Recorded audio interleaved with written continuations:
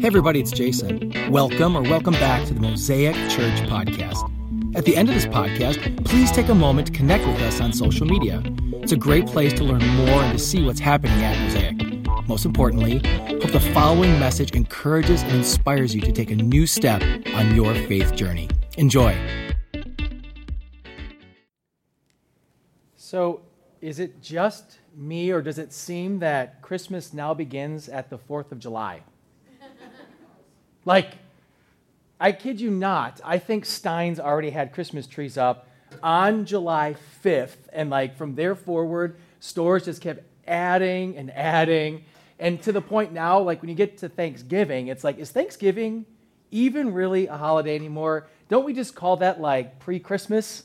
Because really, we're just driving home this whole idea of Christmas needs to be more than just a day, but really the season. And the debate should be this: when should you start listening to Christmas music?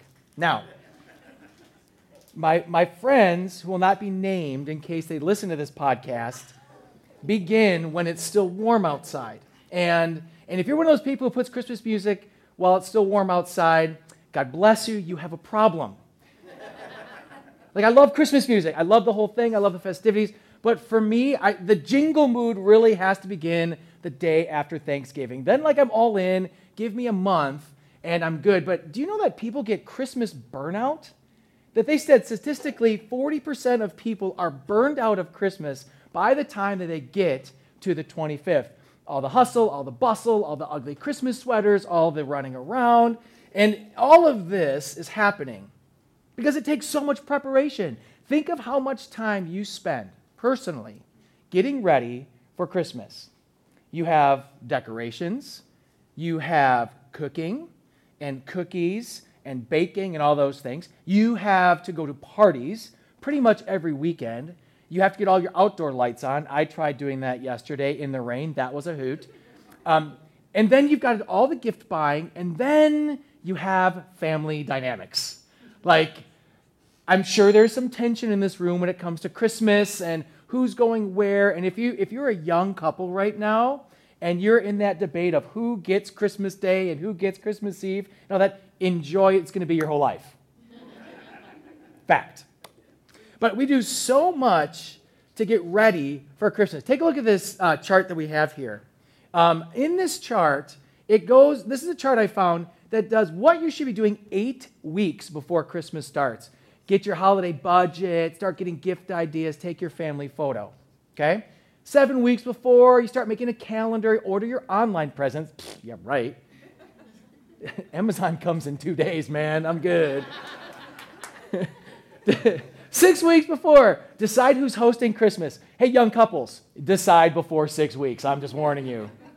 Make an address list. 5 weeks before, order your Christmas cards and do a Christmas supplies inventory check. Okay, we're just ramping up. Let's keep moving along here.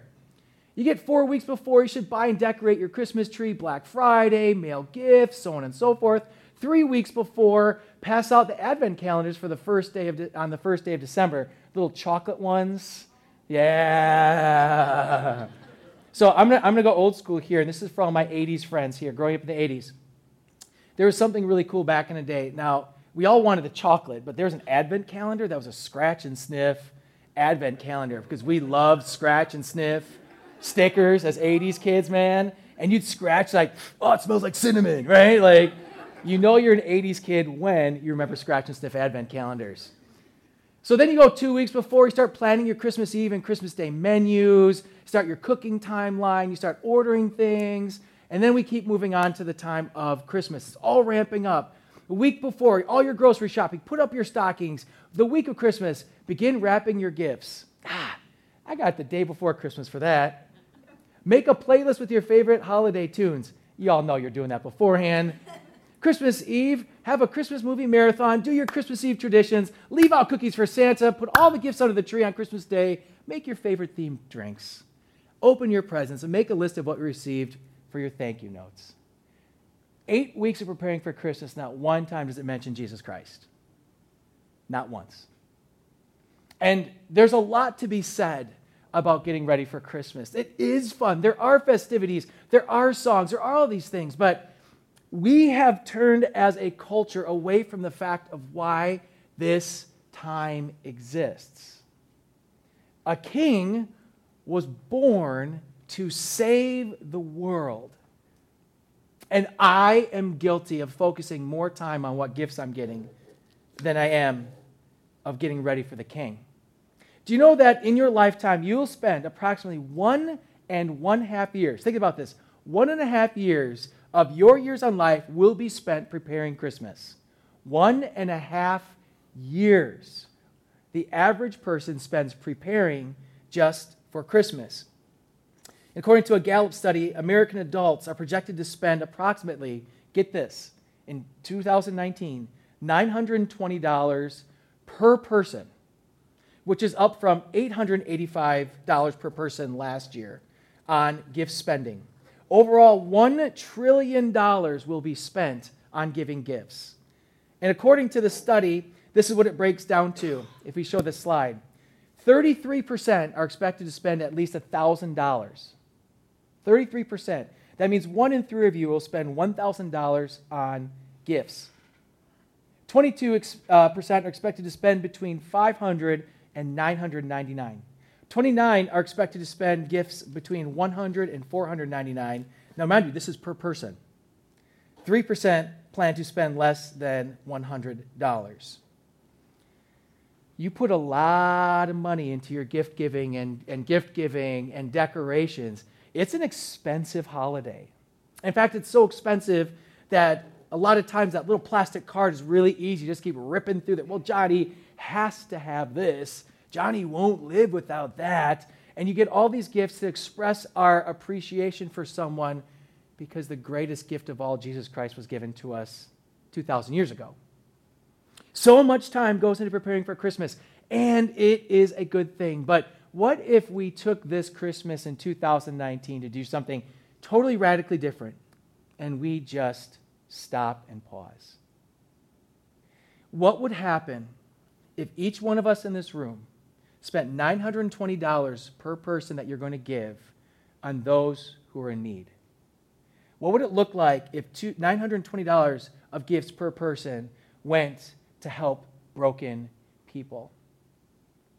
I saw this fantastic thing online on Facebook that said, if you want to live a life like Jesus, then help the poor, serve the needy, and give everything you have away, because that's what our King came to do. Our world, it's a contrast. And there's nothing wrong with celebrations, nothing wrong with gift giving, there's nothing wrong with these things. I know you're hearing my heart when I say this. I'm just saying, when did Jesus get pushed out of the picture? Like, when did he get pushed to the side so that we spend all of our time and energy on celebrations of something that we forget why we're celebrating? But as a church, I am challenging us. That little saying, Jesus is the reason for the season, that's an 80s coin too, right? Maybe we take that back. And we celebrate remembering who really came to save us. And so if you've never celebrated Advent, or if you come from a mainline like a Lutheran tradition that's very embedded in some of our practices there, and that side, my family had that as well. If you haven't celebrated it before, or it's new to you, I'm telling you, this is such a wonderful time of slowing down. And as a family, what does it mean for us to celebrate the coming of Jesus? It's simple. You can go to Stein's. You can buy an Advent. We got that at Stein's. I think it was $6.99. Actually on sale, Black Friday, $4.99. So you can get one of those wreaths. You can put it, and you light candles to remember the King. If you don't, we will together be celebrating, because we want to take time to remember Jesus. And that's what we're going to talk about today. We're going to be reading from Matthew chapter 3, verses 1 through 3. If you have an app or a phone, feel free to jump to that. There's Bibles on the end if you'd like to use a Bible there. But Matthew 3, 1 through 3 is a story of John the Baptist. And John the Baptist was one who's coming to make a clear path for the King. It says this: in those days John the Baptist came, preaching in the wilderness of Judea and saying, "Repent, for the kingdom of heaven has come near. This is he who is spoken of through the prophet Isaiah, a voice of one calling in the wilderness, prepare the way for the Lord, make straight paths for him." Years before John the Baptist, a prophet Isaiah was prophesying that God was going to send a Messiah. He was going to send someone to save everybody. And so for thousands and thousands and thousands of years, the Jewish people, the nation of Israel, is waiting for this one to come.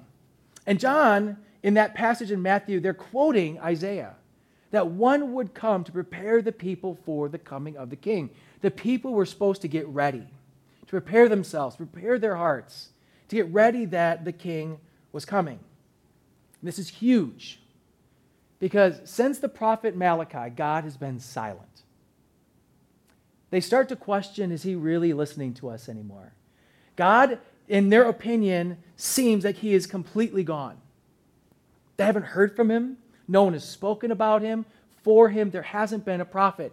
And so since this time, they're waiting. Then John the Baptist comes. And he starts making this message, get ready. Now, this is important to understand. During the time of the arrival of Jesus, the nation of Israel was underneath the rule of Rome. And the rule of Rome was extremely frustrating. They were allowed to practice some of their things on their own. Religiously, they were given some freedoms. But at the same time, they're under the hand and had to pay taxes and had to give homage to Rome. And so they are waiting for God to free them. And God has freed the nation of Israel over and over again. And this special time, they're like, this is it. Here we go. Here's our guy. Here's our champion.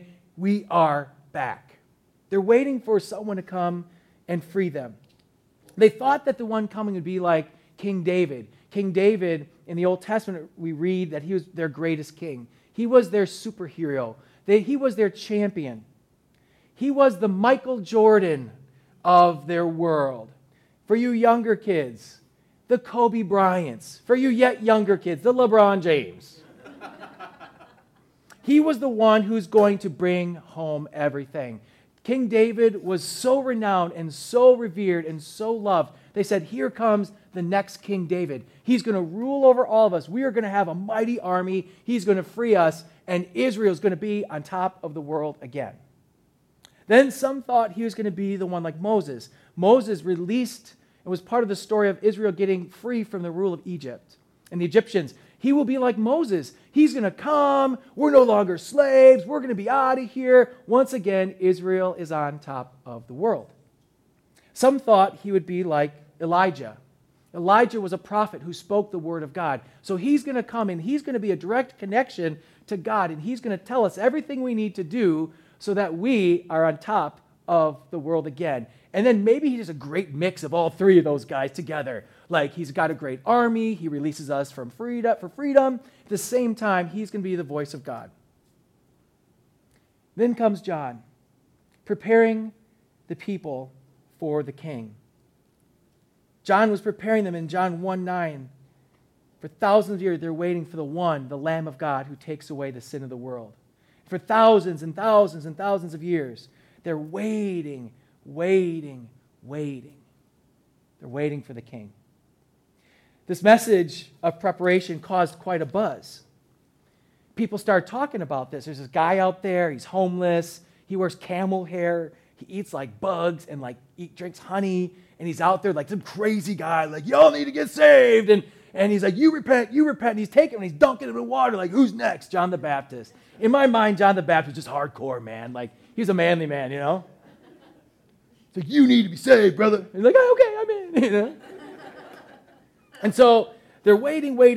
And Matthew 3:5-6 says this about what was happening. People went out to him from Jerusalem and all of Judea and the whole region of the Jordan, confessing their sins. They were baptized by him in the Jordan water. This is another huge thing that you've probably skipped over every time you're reading this.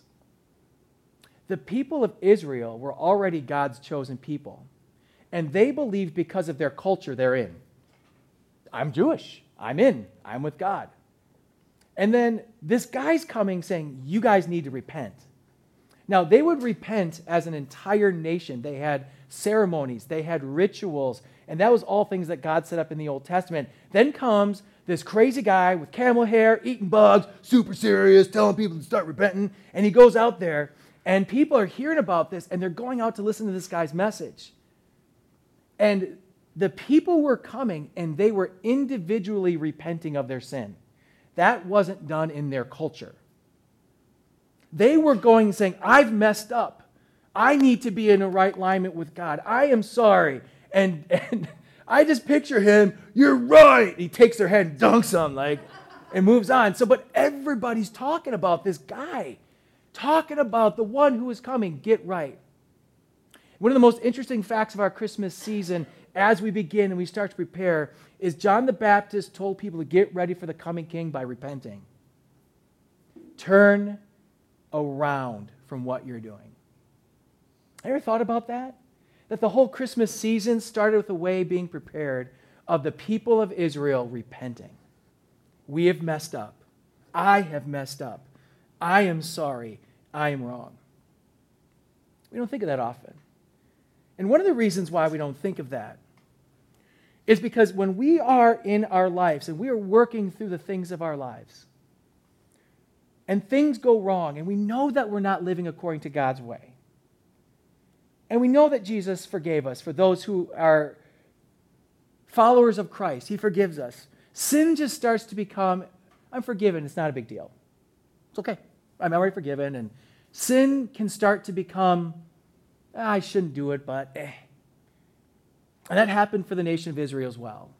And the nation of Israel was confronted by a man who was prophesied thousands of years before to say, it's time to get ready, he's coming, he's coming. You know how I'm going to get you ready? You're going to turn back to God. Turn away from this. Sin is a big deal.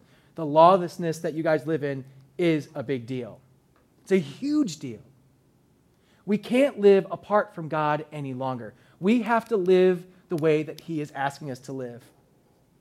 And so repenting is a huge deal for these people. It turned from we are Israel, God's chosen people, to I have failed and I need someone to save me.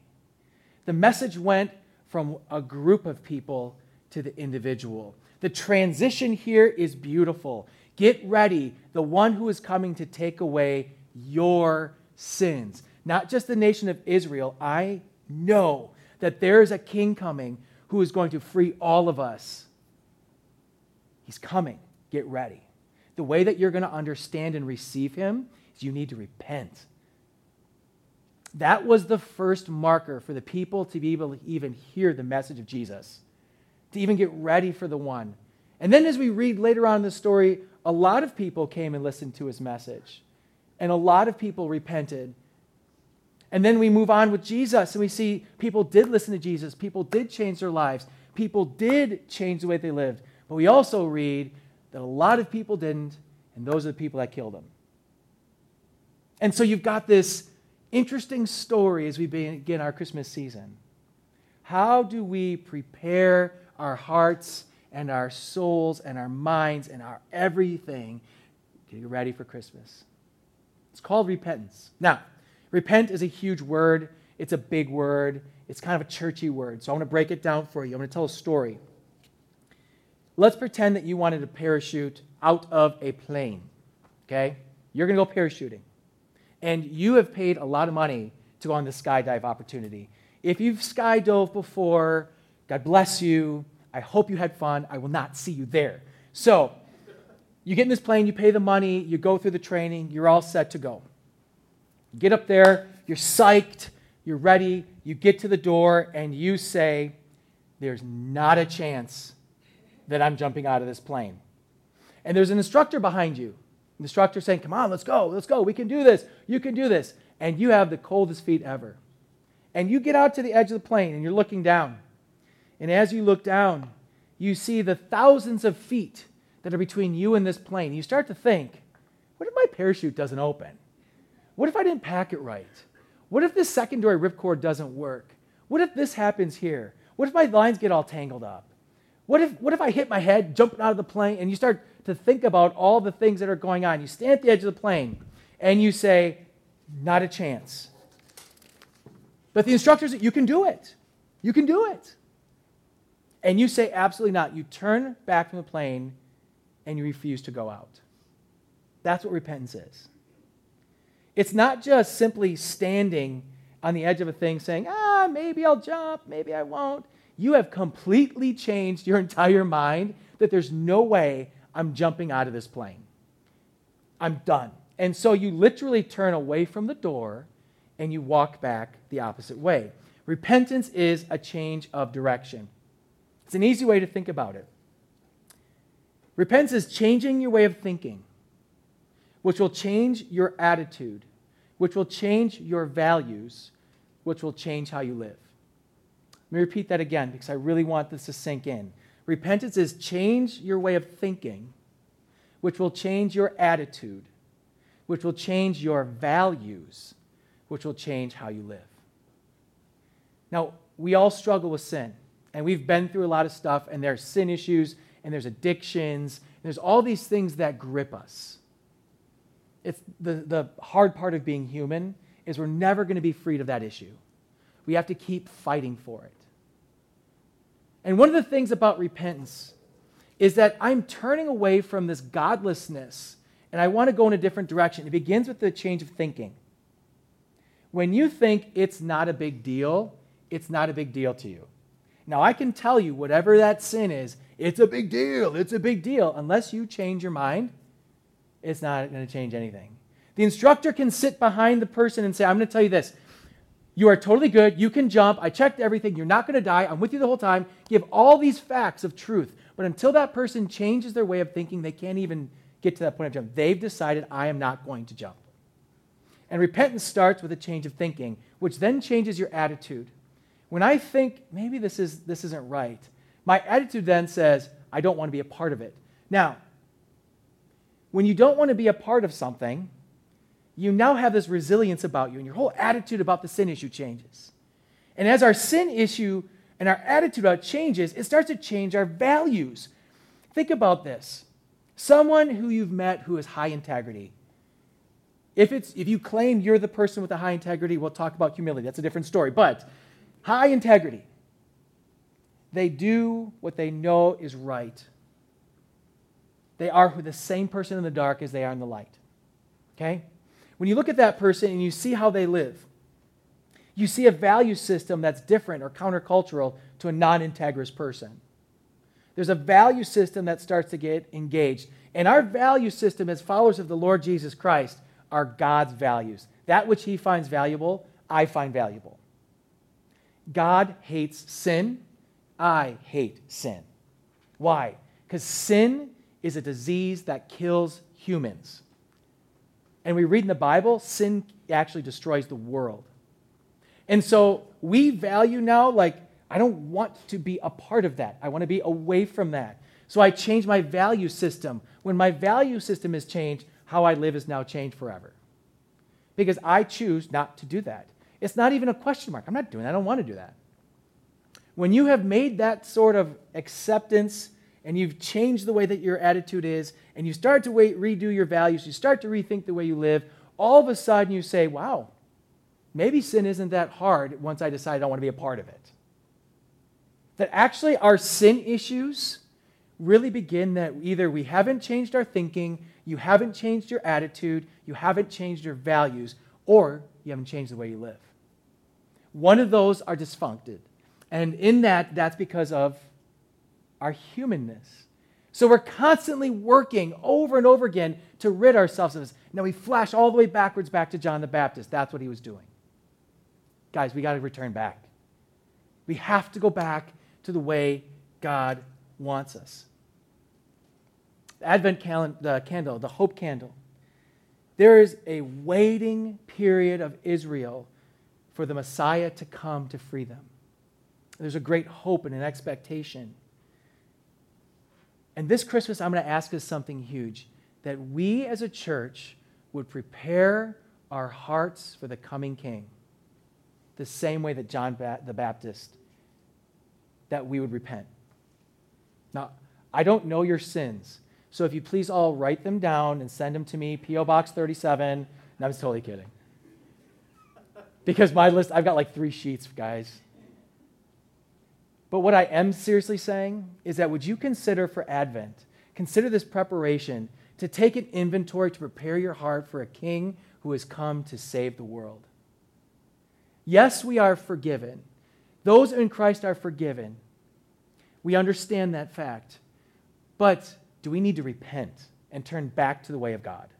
Because you can be forgiven and still have a heart that's cold. And so this morning, we're going to do some really cool things. We're going to be celebrating communion today, as well as we're going to be taking a time to reflect on this passage. Underneath your chairs, you're going to see some cards. Please grab that card. I'm going to give you some time here before we come to communion. It says on the card, prepare for the King. In the pouches underneath there are also pens, Mosaic pens. Should have had you grab both at the same time. I'm totally sorry for that.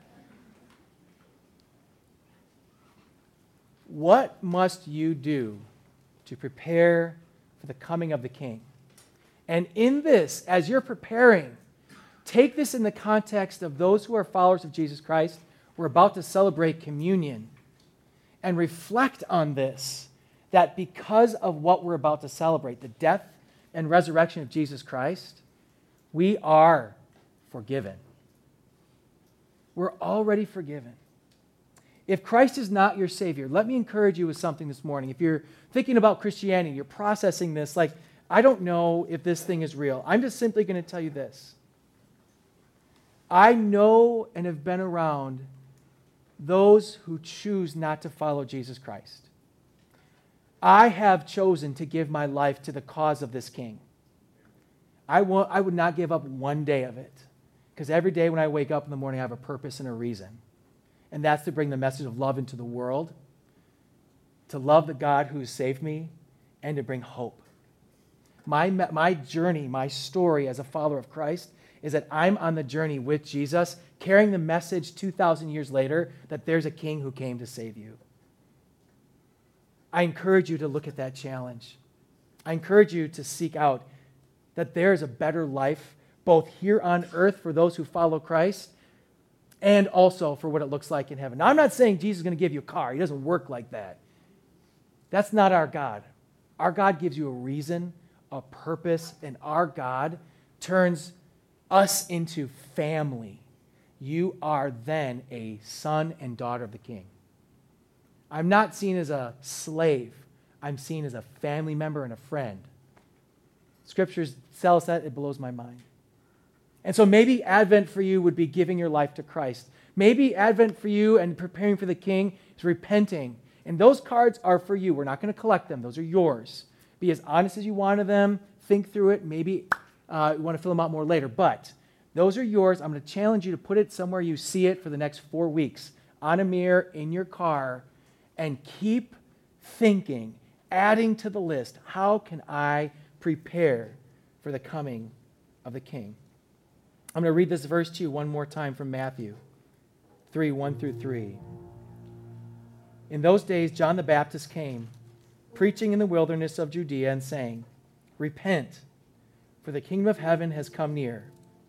This is he who was spoken of through the prophet Isaiah, a voice of one calling in the wilderness, prepare the way for the Lord, make straight paths for him. Mosaic, let's make our paths straight for him. Once again, thank you so much for listening. If you live in Southeast Wisconsin, we would love to connect with you at our weekend gathering. For service time, directions, and to learn more about our vision to ignite a movement of love that transforms our community and the world, visit us at mosaicwi.com.